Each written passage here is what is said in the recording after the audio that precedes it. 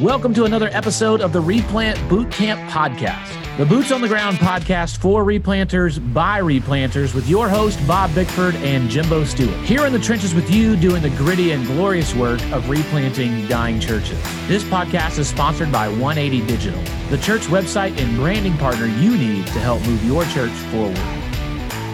Here we are back at the boot camp, back at it again. Bob, I hope you're ready for the next episode deep into the heat of summer and enjoying a little time here in the great Sunshine State.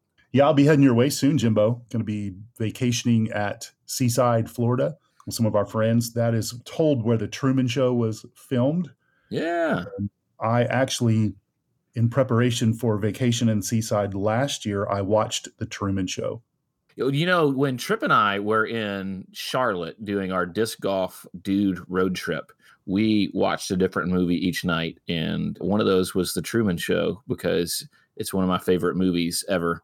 I love The Truman Show. So I would be interested to see if I'm sure there's got to be some fun Truman Show touristy picture opportunities that I expect text messages with great pics from you.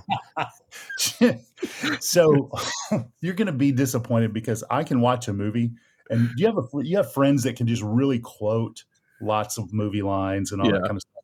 Jimbo, my quotation ability from movies that I've seen is pretty limited. Right? So I can do maybe the first Star Wars movie that came out when I was, really little, 7 or 8. I can do The Sandlot, which is probably remains one of my favorite movies, baseball movie. I love the line after Squints Palledorous tricks Wendy Peppercorn into giving him mouth to mouth so he can kiss her. And the narrator says, he kissed a woman. He kissed her long and he kissed her good. I love that one.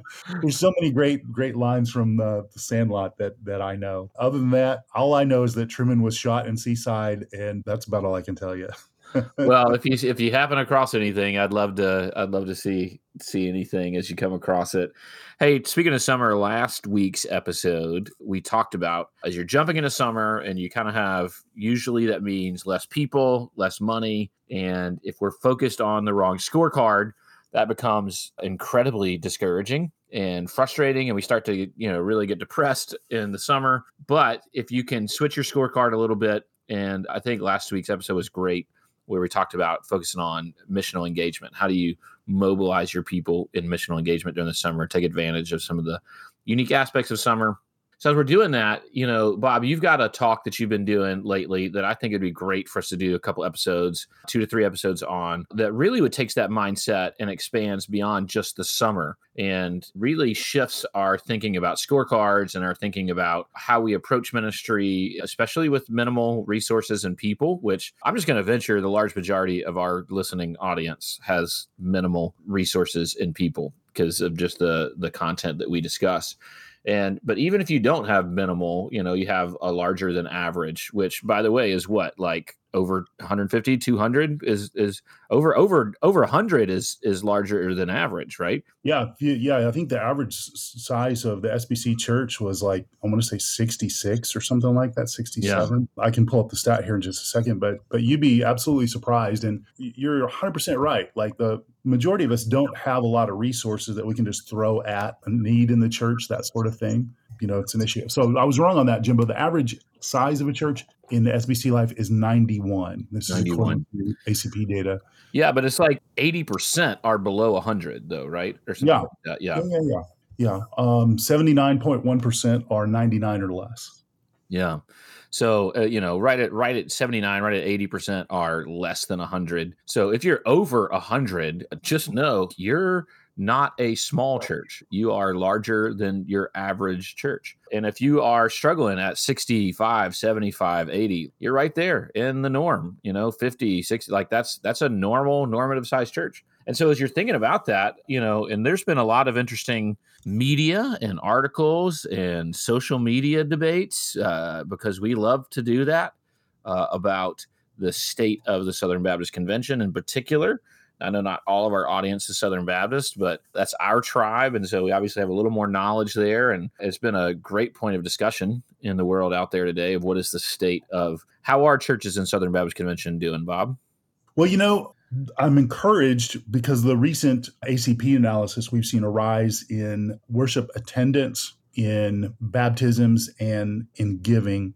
And this was coming out of COVID, right? So I think what we're seeing is we're actually seeing some growth from a low. And then I would also say this: we did an analysis on the percentage of churches that are they either in decline, plateau, or growing. And Jimbo, from the last 10 years, we're actually seeing fewer churches are in decline and more churches are growing. And so we're excited about that. So I think there's some good signs that they're pointing to some healthy things. But by and large, what we also see, Jimbo, is that there are a lot of pastors, I think, that are coming to the end of their pandemic fatigue, and they're really trying to evaluate, do I stick this out? And if I stick this out, how do I lead now? Right? Because I can't lead in the same way. Yeah, absolutely. I mean, we're beyond the point where we can continue to blame COVID for everything. We've been beyond that moment. But what you can still accredit to the season of the pandemic is just how tired a lot of pastors are right now, because they kind of fought through and pushed through and gritted their teeth and white knuckled maybe through that season and are now on the other side trying to rebuild. And legitimately, that was a disruptive moment in our culture in the sense that we no longer live in the same culture that we did before COVID. And so we find ourselves in a new missional context with new challenges and things to approach. And so the well-being of pastors has to come into factor in this conversation as well. You're 100% right. And Barna released a study, and a lot of those stats were coming out. And so what we've seen is we've seen most pastors in 2015, a majority of them, 72%, said they were really satisfied with their job in 2015. Now, the latest research that Barna showed us is that in 2022, only 52% said that they were satisfied. So what we're seeing is pastoral satisfaction is declining. And there are a number of factors in that, Jimbo, but I think one of the things that we want to talk about is if you are in a church that has weathered the challenging aspects of COVID in the last couple of years, you're tired, you're facing the cultural headwinds of an approaching political season and all of the cultural changes. Like how do you lead now in a way that's going to help your church in light of your context and your resources? So I've developed a talk called Ministry Maxims and Scorecards. And I think what we're going to focus on is the Ministry Maxims. These are leadership things that you can do in any setting, regardless of size of church, context of church, and resources of church. And I think these are things that would be helpful for us to talk about in terms of pastoral leadership. And what I would say, getting back to kind of stuff we talked about in the initial intro, summer is a great time to work on things in the church because the pace is a little bit slower usually in some ways. You do have some people out. And then what you don't want to find yourself doing is trying to ramp up for the fall like a week before school starts. Right? Yeah. So take the summer season and think about some shifts that you can make in your leadership style and approach to things that will have lasting impact for the whole next season of ministry. And I think that's great if we think through this, knowing how to focus and accomplish what we can with what we've got and not try to overshoot and not try to be something we're not, but how do we focus on what it is that is most important. So let's hit it off with the first. The first maxim is discerning and adapting versus doubling down or diving deep into discouragement. So one of the things that's important for us as leaders, Jimbo, is I think we can find ourselves in a situation where we're just going to get it done, and so we kind of double down, right? Or what we're doing isn't working, and we're not sure what to do, and we're exhausted, and we can't figure it out. So we just kind of dive deep into discouragement. So I think what we really need to come to is a place where we step back from a situation, from the context of our church, and we discern what's going on. What are the really important things?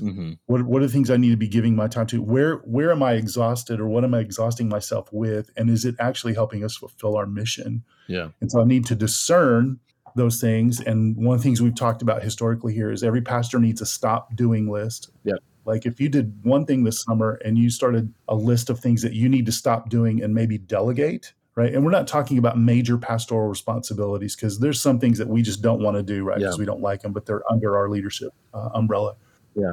But what is it that the Lord has called you to do, and then adapt towards that? Like what are the most strategic and significant things that you can do to help your church in this next season of ministry that lean into your gifts, lean into your expertise, that also empower and mobilize people to do things that you'll stop doing. Yeah, I think the episode we did a couple weeks ago on discerning the difference between important and urgent could be helpful as you're doing that. And even, I was talking with a discouraged pastor recently who's just overwhelmed and there's a lot going on and he's in that moment. And I just said, hey, listen, here's the thing. You got to take one day at a time. And when you're really deep in discouragement, you got to take one day at a time, and you got to figure out what is it that God has called me to do. What are the things I know I am responsible for that I need to do well, and do those. And if you don't have the people, the time, the money, the resources, the capacity to do something else, then don't. And it's going to be okay. We don't have to overcomplicate everything. We need to be thinking ahead. One of those things is we do need to be thinking ahead. What's happening in the fall, but as we're getting ready for that. But I love that discerning what really matters right now. What is the most important things for me to be putting my energy into and my effort and thought into? What can I delegate? How can I develop others and to take some things so that I'm just doing the things I know I'm supposed to do and adapting instead of just doubling down. And when we double down and just continue to do the things we've always done, it never is going to play out as well as we hope. And we're not going to get back to the way that it was effective before, because every day we walk out of our door into a new ministry context and culture. It's constantly ever changing, which means we have to be ready to constantly ever change in the way that we approach those things, not in what we're about and what we're called to, but in how we do that. Mm-hmm. There are three things I think that help us develop discernment. First of all, is just immerse yourself in God's word, right? Mm-hmm. Get in God's word and let scripture wash over your mind and your thinking and your emotions and your perspective. Next, I would say if you could reflect on the ways of men, the world, and the culture and the church, just think through how are all these things playing together? Like, think through people's schedules, people's levels of commitment, what's happening around you in your church context. Yeah. And then exercise good decision making by dialoguing about these things as a group. Get your key group of leaders together, whether it's elders or deacons or ministry heads. Get them together and then just think through, because it's easy for us to say, okay, develop discernment. Well, there's some ways that you develop discernment. So those are just some real simple, practical ways. All right, so let's move to the next ministry maxim that you have listed is leading paradigmatic change versus reinvigorating old programs, kind of connected to the one we just discussed. Yeah. So when I first went to our replant here, there was a committee or group, a team that was called the Church Council. Have you ever heard of a church council, Jimbo? I have. I've not experienced one personally. Well, I have in churches I've been helping, but not in the ones that I've led. So in most churches, what a church council is it's a group of all of the ministry leaders that meet to discuss the calendar events that are scheduled for the church. Mm-hmm. And so here's how our church council went. Well, what did we do last year?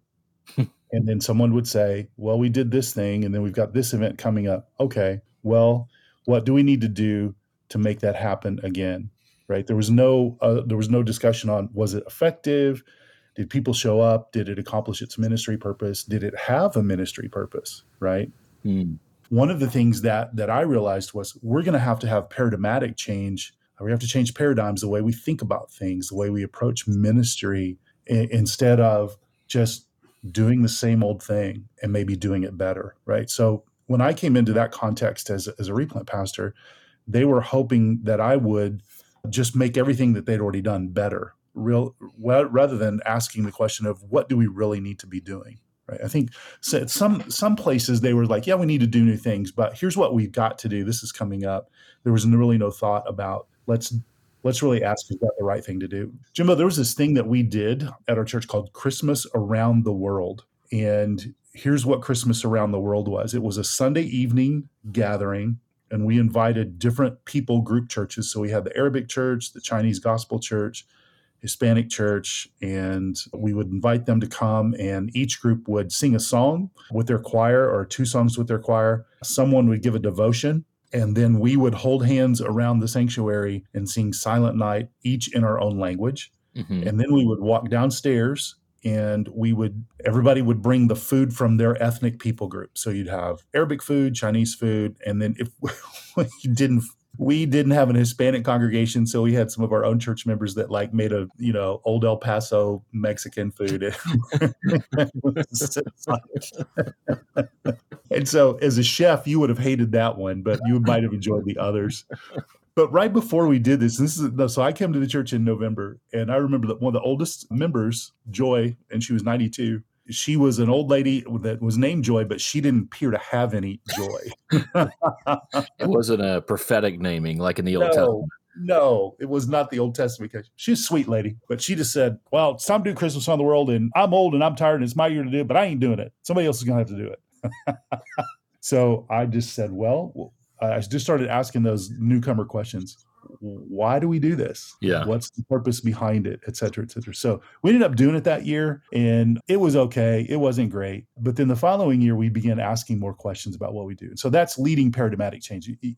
Replanter, if you're new to Spot, you probably don't want to kill Christmas around the world, because you don't want to be like Jimbo, blamed that he hates Christmas or hates WMU or whatever, But you at least need to begin asking questions, because here's the difference between a leader and a manager. A leader asks questions about why you're doing something to make sure that it's in keeping with the mission. A manager just tries to improve what you're doing and doesn't evaluate the mission. Mm.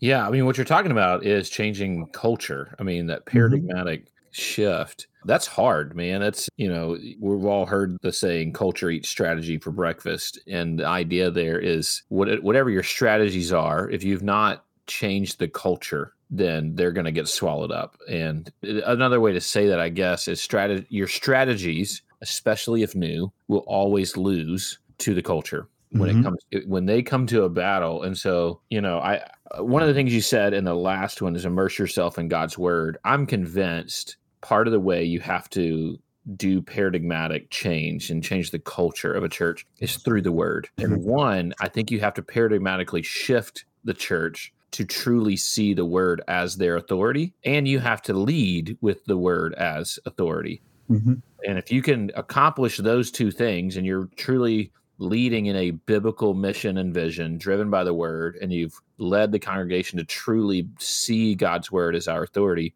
then you can lead through the word paradigmatic change. But it's hard, man. There's a lot of questions you got to ask. There's a lot of sacred cows you got to starve to death or kill somehow. Yeah. And this is one of the hardest pieces of leading change, is impacting the culture. Yeah, it is. It's really hard. There are three things. I love Todd Bolsinger's book, Canoeing the Mountains. He talks about how do you change culture. He suggests a couple of things. One is you got to understand the existing culture, right? Really understand it. Why do we do this? Yeah. How did this start? Who is this important to?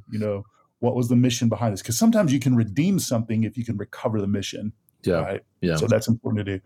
And then he says you got to gain trust and demonstrate credibility. So you got to preach good sermons. You got to visit people. You got to love them. You got to build a relationship so that they'll trust you as you seek to change culture. And then here's something, I love this. Bolsinger says you got to birth something new together. The summer is a perfect time to do that. Yeah. What if you got with some of your leaders and said, what if we tried something new together to help our body connect with the community? And going back to the last episode, what if we just did popsicles in the park, right? And let's do this. Let's just try this and see what happens. I think those things are super helpful. But you're exactly right. I think if you're trying to change culture, you're going to be exhausted, because as you're changing culture, you're still doing all the same things you've probably already done, right? Before you can let go of them, you have to change the culture of the folks to hang on with the death grip to the things that they do. And you've got to change the culture of putting your trust in programs or things like that in order to trust God, pursue God, and discern what he might have for you in the future. I love your suggestion of birthing something new that is for a season, that's temporary even. I think it's, when you come in and you just go, hey, from now on to the end of eternity, this is how we're doing this. That's never going to be received well. But if you can say, hey, just try this with me for 4 weeks, for 6 weeks, for 3 weeks, whatever, one semester or 1 quarter of the year, usually people are not always, usually people are amenable to try something for a small season and just see how it goes. So pick something that you're pretty sure is going to win. And this is, I wouldn't start with something super risky if you're just starting to change the culture. You can increase your amount of risk as you go. as people start to buy into your leadership capital, and take that gain trust and demonstrate credibility. That's that leadership capital we talked about a few weeks back, and so continue to build that. Do something temporary, something seasonal, understanding what you've got, and try something new together for a season. Yeah. Let's wrap up with this one. The shifts that I think you have to make is you have to empower and equip your body for ministry rather than exhaust yourself doing ministry. Yes. And so, one of the constant themes that you bring in is Ephesians 4 about equipping people for the work of ministry so that the body becomes mature. I think what happens during a season of great change and a great season of trying to change the culture and maybe deconstructing is we can deconstruct some things that were good in that someone else or a structure or a group of people was leading out in that area. And when you deconstruct it, it's going to roll back on probably the pastor, right? Yeah. And so in some cases, as you're trying to form something new and you deconstruct something, you'll find some gaps. You'll find, oh my gosh, we just took out a support leg for ministry that I didn't realize we just took out. Yeah. And then what happens in that moment is somebody's got to do it. And so typically what happens, what I've seen happen in the summer season or in a season of great change, the pastor ends up doing it or it falls back on a key leader, because sometimes, Jimbo, the people who have been freed from a structure of ministry that had an expiration date on it and it was already expired, when you set them free, bro, they're out. Like they are free. Yeah. And then you realize, oh my gosh, somebody's got to make the bulletins, right? Somebody's got to do this. And we ran into this recently in our church. Our custodian, long-term custodian, let's just say the church I'm attending now, I'm part of and a member at. Our longtime custodian was the one that always switched the boiler from wintertime to summertime, turned on the AC. And he had a significant medical issue, was gone, and nobody knew how to do it. And here we are into warm weather here in the late spring. And man, Jimbo, it's hot, right? And so we had a situation where there was nobody else because the structure that had been present to have a properties committee had been changed before our current pastor was there, because there was a merger. And so they just did away with every committee and leadership team. And so they didn't realize, oh my gosh, there's a deficit here. So now we're scrambling in a good way, Jimbo, and I think too, using the crisis of that need to put in structure that's going to be healthy for the long term, that it's not going to fall back on the pastor. Yeah, I think that's so huge. I mean, you can't have anything so dependent on you. And we've talked about the, into the liver line kind of mentality that you end up with as a pastor, and everything ends up falling to you. But if you just burn yourself out because you feel like all these programs have to happen, you're not serving the church well. That's not serving you well, your family well, or the church well. And that's where, the beginning of this episode, I think we said, sometimes when you just don't have the people, you don't have the money, you just don't do it. I think when it comes to air conditioning, Bob, you should probably get somebody that can turn the air conditioner on. That one's necessary. You got to figure that one out. You outsource that. You figure out somebody that can do that. But to the point, like, you don't want to find yourself in that spot where only one guy knows how to do that, right? And not just even with logistical things like, maintenance, but even the ministries that you do, right? I met a pastor one time that, when he showed up on Sunday morning, he did the announcements, he led the music, he did the sermon, he did the children's moment, he led Sunday school, he, was the first one there to open the doors and turn on the lights, and he's the last one to leave, to lock the door. And it was like, man, this is not church. This is, I don't know what this is, but this is not the biblical body of Christ being the body of Christ. And so that if to take this approach likely means you will initially be doing less stuff. And that's not entirely a bad thing. Now, not everyone's going to believe that's not a bad thing, but it's not entirely a bad thing. At our church, when we had some key exits, it severely put us at a disadvantage for children's ministry. So I met with our remaining children's ministry volunteers, and I just said, listen, here's the deal. Burnout is not an option. Nobody's burning out. We're not going to do it. How many Sundays can we realistically provide what we think is good children's ministry services without burning anybody out? And the initial answer, Bob, was once a month. Wow. So you know how often we did children's ministry? Once a month. Once a month. Yeah. Until we could do it twice a month. And for us, we actually found we loved that rhythm of every other week. The kids were in service with us, and we found ways to incorporate them in and have some great times with them. But we had to work our way back to twice a month. And the deal was, we're just not going to burn anybody else out. We'd already burned out too many children's ministry leaders. And we just said, well, this is not a pattern we can continue. That feels like a easy thing to talk about on a podcast, but that's a hard thing to lead in your church. It is absolutely most difficult to. And then I think the other thing that I would say is there are things that, pastor, you probably need to let fall to the ground in order to expose two things. One is that you can live without it as a church. And then two, somebody within the body has to step up and do it. You can't, right? In addition to all the other things you're doing. And sometimes the strategic drop or deficit does more in terms of helping shape and shift culture than you saying something about it. Yeah. Right. And so you can't do that with everything because you start losing credibility, right? And it hinders the body. But if there's a strategic drop that can take place, the well-placed use of a strategic drop can be a really good leadership moment for the church. And so just consider that if that's something you can do to help shift the culture. All right. This has been excellent, Bob. I think let's come back next week and dive into a few more of these, because I think this is really going to be helpful for guys as they're navigating the summer and planning for the fall.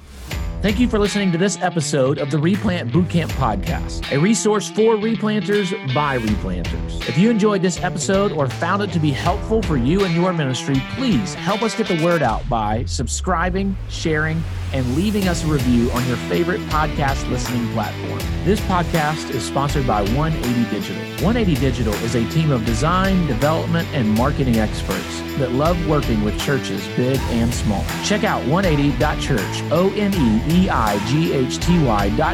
to learn more about how 180 can help your church move forward.